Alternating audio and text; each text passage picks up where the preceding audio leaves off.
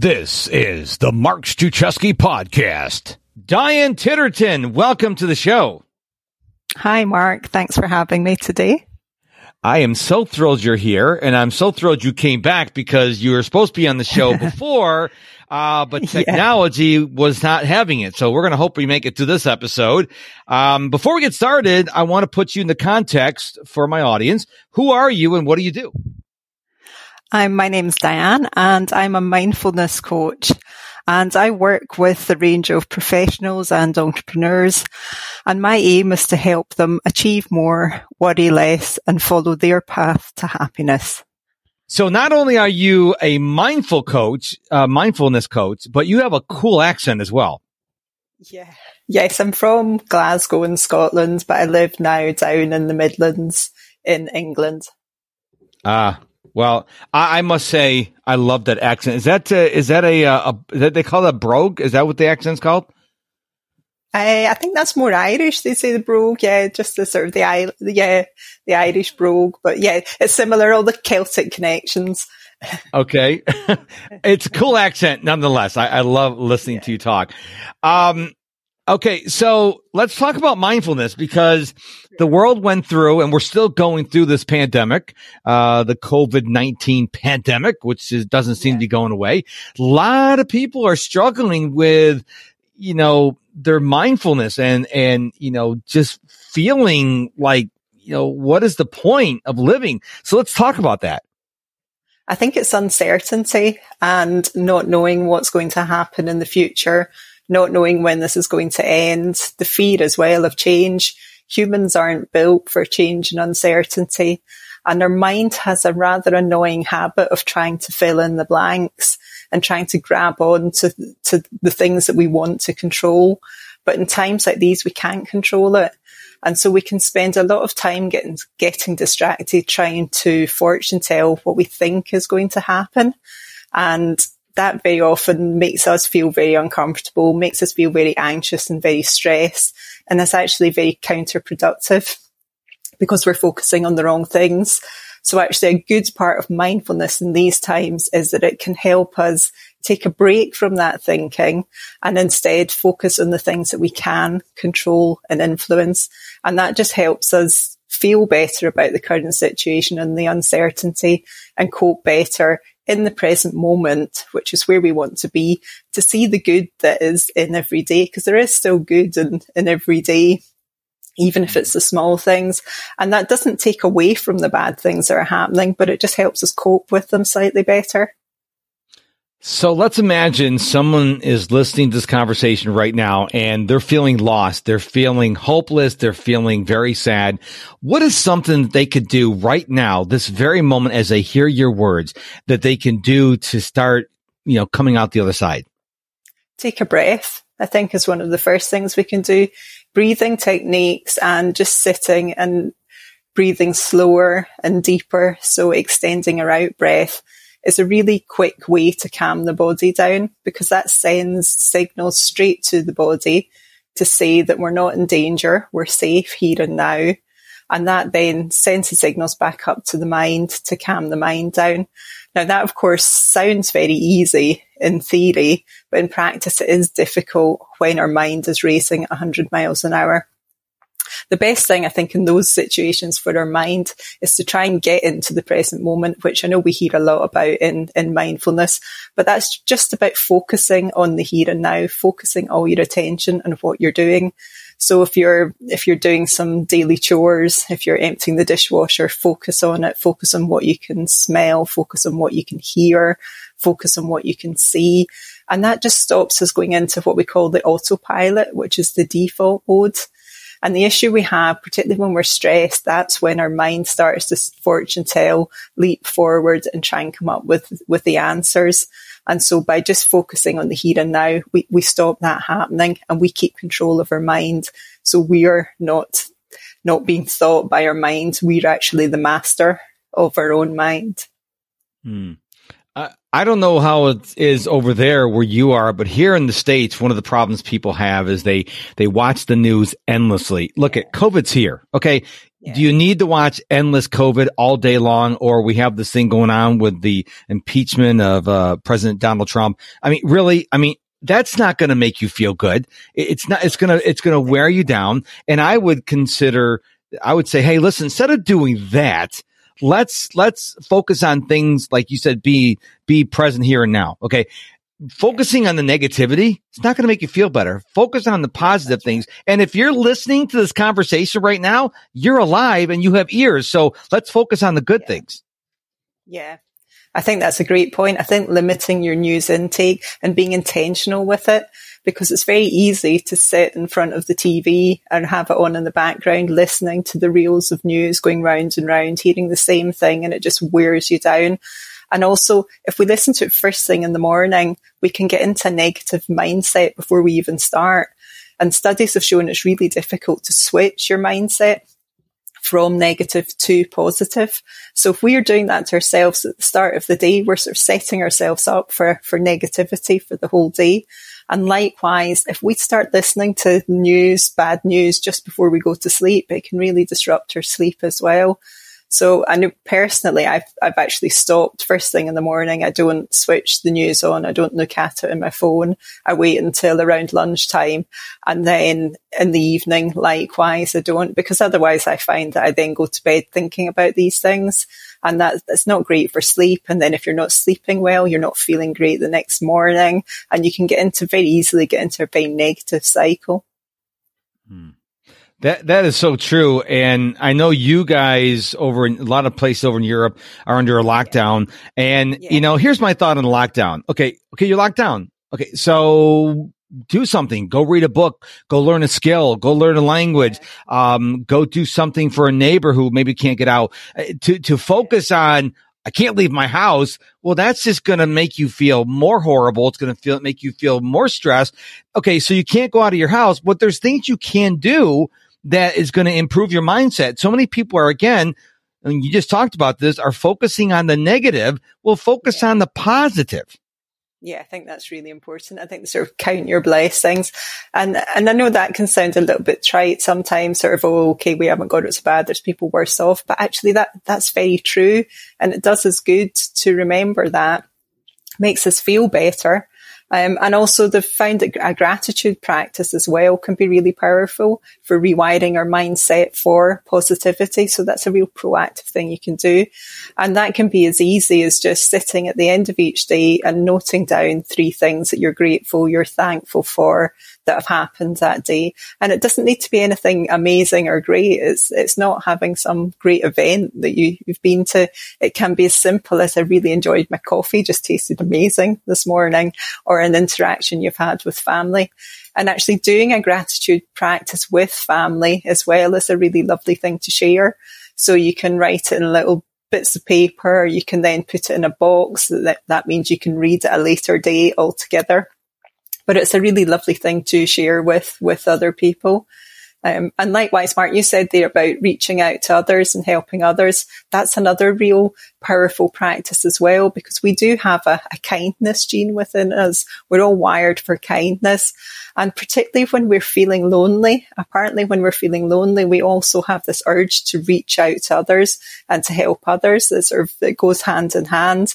And I think that just shows how we're wired, that sort of reaching out and that connection and being kind and helping others can actually make us feel good. They call it a helper's high, that we get the benefits. We get little dopamine fixes, serotonin fixes when we reach out and help other people. So not only are you genuinely doing a good deed for other people, but you're also helping yourself. Hey there, it's Mark, and I want to invite you to become a Mark Struczewski Insider and get the top 5 productivity tips for entrepreneurs absolutely free. It all happens over at MrProductivity.com. I remember several weeks ago, I had trouble sleeping, and, I tossed and turned, and, I was getting frustrated, getting more anxious. And then I just started in my head listing all the things I was grateful for. And when I started doing that, within maybe 60 seconds, I was sound asleep. Yeah, that's great. Yeah, that's a lovely way to do it. Actually, doing that at night, I think, is a great time to do it. And breathing, if you can't sleep, another good thing is to do some deep breathing, even something as simple as put your hand on your belly and then pretend you're sort of inhaling right deep into your hand. They call it lower abdominal breathing. And that helps stimulate your parasympathetic nervous system, which is your rest and relaxation system, which is the opposite of your stress system. So that can actually help you get off to sleep, because part of the trouble we have when we lie down at night and our thoughts are going through our mind, particularly worrying thoughts, anxious thoughts, that our body doesn't know the difference between what's thinking and what's actually happening. So sometimes we can trip our own stress switch just thinking about it. And if you think our stress response is designed for us to be able to fight or flight, that is not a good position to be in when you're trying to get to sleep. So something like a breathing technique, just lying and breathing, or like you say, doing your sort of your gratitude as you're lying there, that just helps anchor the mind away from the stressful situation and helps send the signals to your body that actually I'm safe and I'm well now. And it's okay to sleep, to let go into sleep. Yeah, there's a lot of studies out there that most of the things we stress about, we worry about are never going to happen. And yet our brains will blow it up into something major. And then as time goes by, like, oh, that never even happened to me. But you put yourself through so much stress worrying about something that probably was never going to happen. And I know it's really easy to say or listen to on the show. And you're like, oh yeah, that's easier said than done. I get that. But, if you're going to worry about, oh, the plane's going to crash, are you going to fly too anytime soon? Well, no. Then what are you worried about plane crashing? But our brain has this uncanny ability to make things bigger than they actually are. Yeah, definitely. And I think there's a lovely Mark Twain quote about that. I've had a great many troubles in my life, but thankfully most of them haven't happened. And that's the point, is our body doesn't know what's true and what's not, which is why dreams always feel so real while we're dreaming. So we have to be strict with ourselves.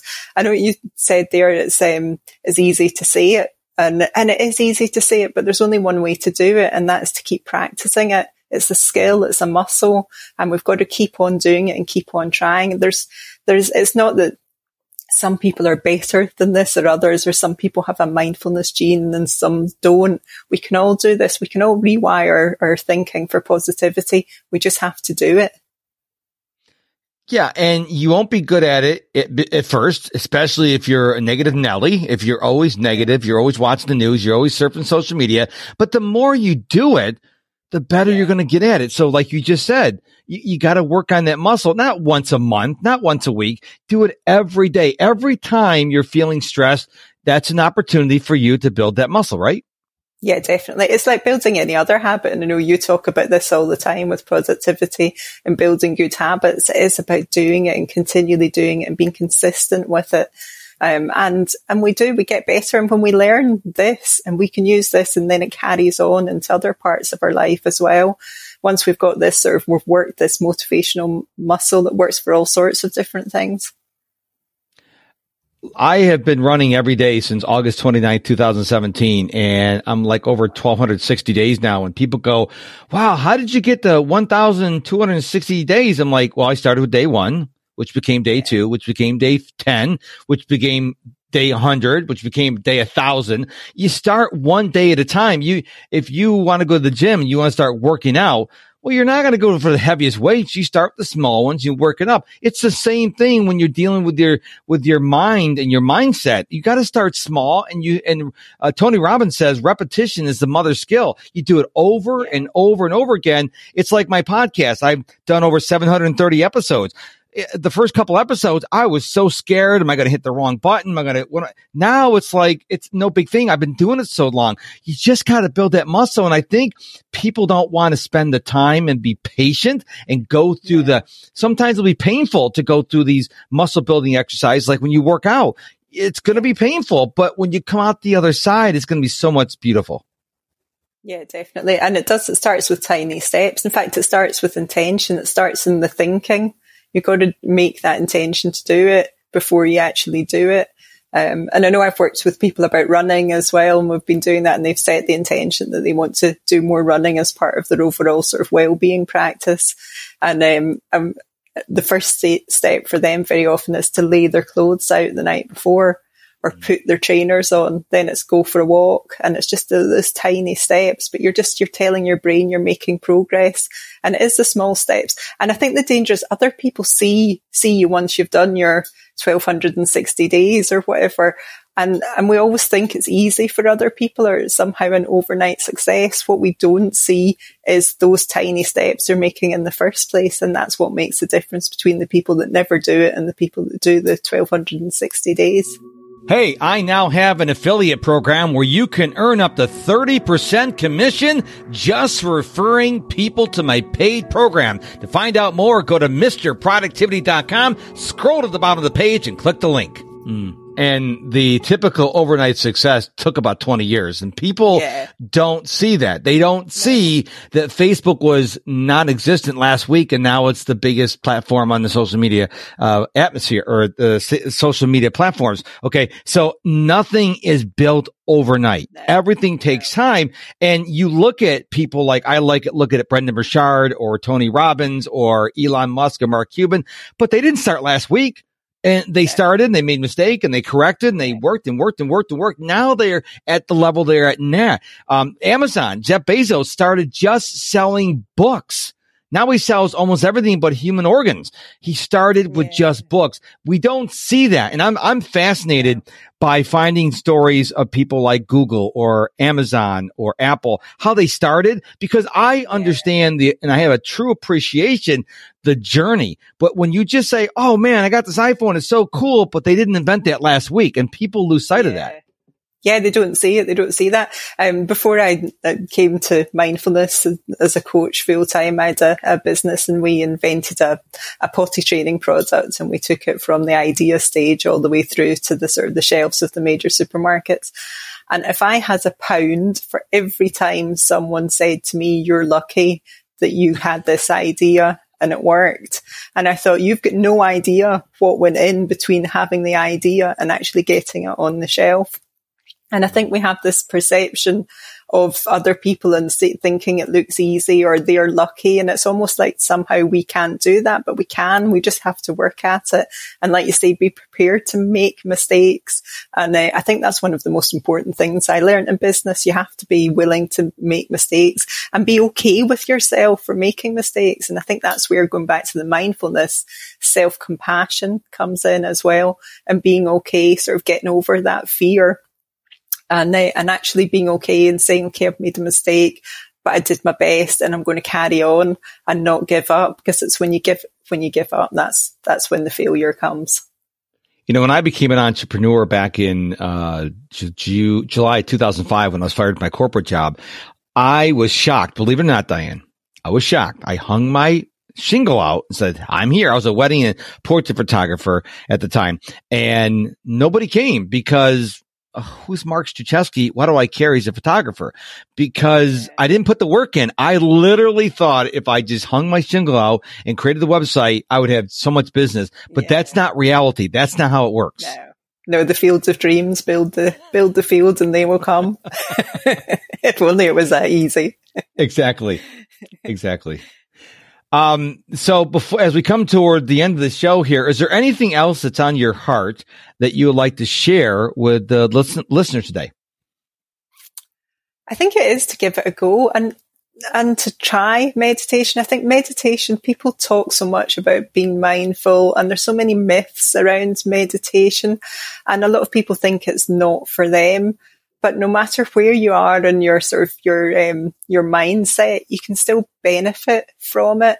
And I would say try it, and don't judge how well you're doing at it, but how it feels for those 10 minutes or however long you're sitting there for. Judge it by how you feel afterwards in between sessions, and give it time, give it a few weeks to make a difference. And I think in times like these, when there's so much uncertainty, there's so much change, we're changing in the way we're working as well. There's more remote working. We're spending more time on our own now. So it's very important to be able to get on with ourselves and be kind to ourselves and be our own good friend. So there's so many reasons to be mindful and to look after our minds in the same way that we look after our bodies now, with good nutrition and with health and fitness, going to the gym. And we need to extend that now to our minds. And we need to do it while we're well, not wait until we're burnt out. I agree with you 100%. And I thank you for sharing that. I happened to read, Jay Shetty's book, Think Like a Monk. I recommend everyone read this book. And he talks about, and this is really reframed for me what meditation is. He goes, you don't have to sit in lotus position.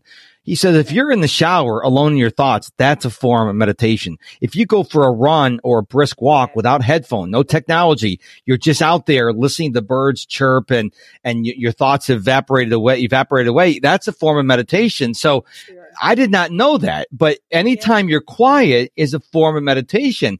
But the problem is, in our technology loving society, we can't not be around technology and noise and all this distraction. And that's why it's so difficult to meditate. And I tell the listeners all the time, if you never meditated, here's an idea: leave your phone home and go for a walk around your block, just 5 minutes, and just be present. Like you said earlier in the show, just be present on your walk, and you'll be amazed. Cause I know when I do that, I get so many ideas come flooding in my brain for ideas for blog posts or articles or podcast episodes, whatever the case may be. Because if we're always surrounded with noise, we can't hear our subconscious mind. Yeah, exactly. We can't listen to ourselves, and we're always distracted as well. And that's why I think a lot of people, when people come to me initially, very often they say their biggest issues when they lie down to go to sleep. And that's because they've been surrounding themselves with lots of distractions all day. And that's stopped them thinking about the thing that they should be thinking about, but they maybe don't want to be thinking about. And it's not until they lie down at night when it's quiet, and then they really struggle with it. But we have to process these thoughts. We have to process all our emotions. They've all got messages for us, and we should be listening to them, and we should certainly be clearing them out of our body. So I think anything that you can do where you're just concentrating on what you're doing, like you say, getting outside is great, because there's the power of being out in nature as well, being out in the fresh air. And I heard someone mention a couple of days ago about just even reading a novel. If you can, or any book, if you can sit and read a book and concentrate on listening and reading and understanding, processing what you're reading, that's mindfulness, because you're not thinking about something else. It can be really difficult to read if we're feeling very anxious and distracted, but that forces us just to keep that concentration on the one thing that we're meant to be doing. And that's what mindfulness is: concentrating on the one thing you're doing now and enjoying it. I love that. Okay. Well, before we wrap up, we do this fun thing on the show called Mic Swap, where I allow you be the temporary host of the Mark Struczewski podcast. You can ask me one or two questions that's on your heart. Any question will do, except for, asking my social security number or credit card information. So anything else you want to ask me, the show for the next couple questions is yours, Diane. Okay, I have one question for you, and it's about the 5 a.m. club. I believe that you adhere to the 5 a.m. club rules of getting up early. And my question is, can we do that starting at 7 a.m.? Because I have a bit of an issue with getting up at that sort of time in the morning. And so can you sort of be flexible with it and start slightly later? Well, of course, it's not a law. Okay. You do you. And so how I work my 5 a.m. routine is I read the book, The 5 a.m. Club written by Robin Sharma. And he suggests when you wake up within 15 minutes, like literally first thing in the morning, a lot of people pull out their phones to get a cup of coffee, get that heart rate elevated, break out into a sweat. So what I do is I'm up at 5 o'clock in the morning, and I'm outside running for 30 minutes. Now, if you get up at 7, then I would still elevate your heart rate, and I would break out in the sweat. And the first thing you do before, do the bio break, but then don't get the coffee, don't check social media, don't check the news. Yeah. You get up and you go out for a run, go for a walk, dance around your room, do some jumping jacks, get that heart rate for about 20 minutes. Because when I do this, and then I sit down and read. I'm going to read in the morning. It's so much more clear to me because now I've got my body awake. A lot of time, what I used to do, I get up, try to read, and I'm still half asleep. But once you get the blood glowing, apparently the cortisol gets out of your system, you can focus a lot better. So yeah, you can do it at 7 a.m. But I would encourage you, the big thing is to move first thing after you wake up. As you wake up, because I love if I go out early, if I've got an early start and I have to go out early and walk the dogs, and I'm normally in a rush then, so I'm walking rather briskly, and I think that's great because your mind starts moving as well, and you start planning your day, and you just feel you've achieved something as well, that you've got something ticked off your list. A bit like the sort of make your bed. I do always feel good if I make my bed first thing in the morning, because you think, that's one thing I've done. Yep. Very powerful. Well, thank you for that question. And the final question I have for you is, where can we go to find out more about you and what you do? My website is at timetoflourish.co.uk. And I'm also on LinkedIn. It's Diane Titterton at LinkedIn. Okay. Well, Diane, thank you so much for being on the show today and sharing your insights with us. I really appreciate you being here. Thank you very much for having me. It's been a pleasure as always, Mark. Thank you. Thank you so much for listening to this episode of the Mark Struczewski podcast. I really hope it served you well today. Now head on over to my website, MrProductivity.com. Sign up to be a free Mark Struczewski Insider. Get my top 5 productivity tips for entrepreneurs. Absolutely free. It's my gift to you. And until tomorrow, my friend, go be productive.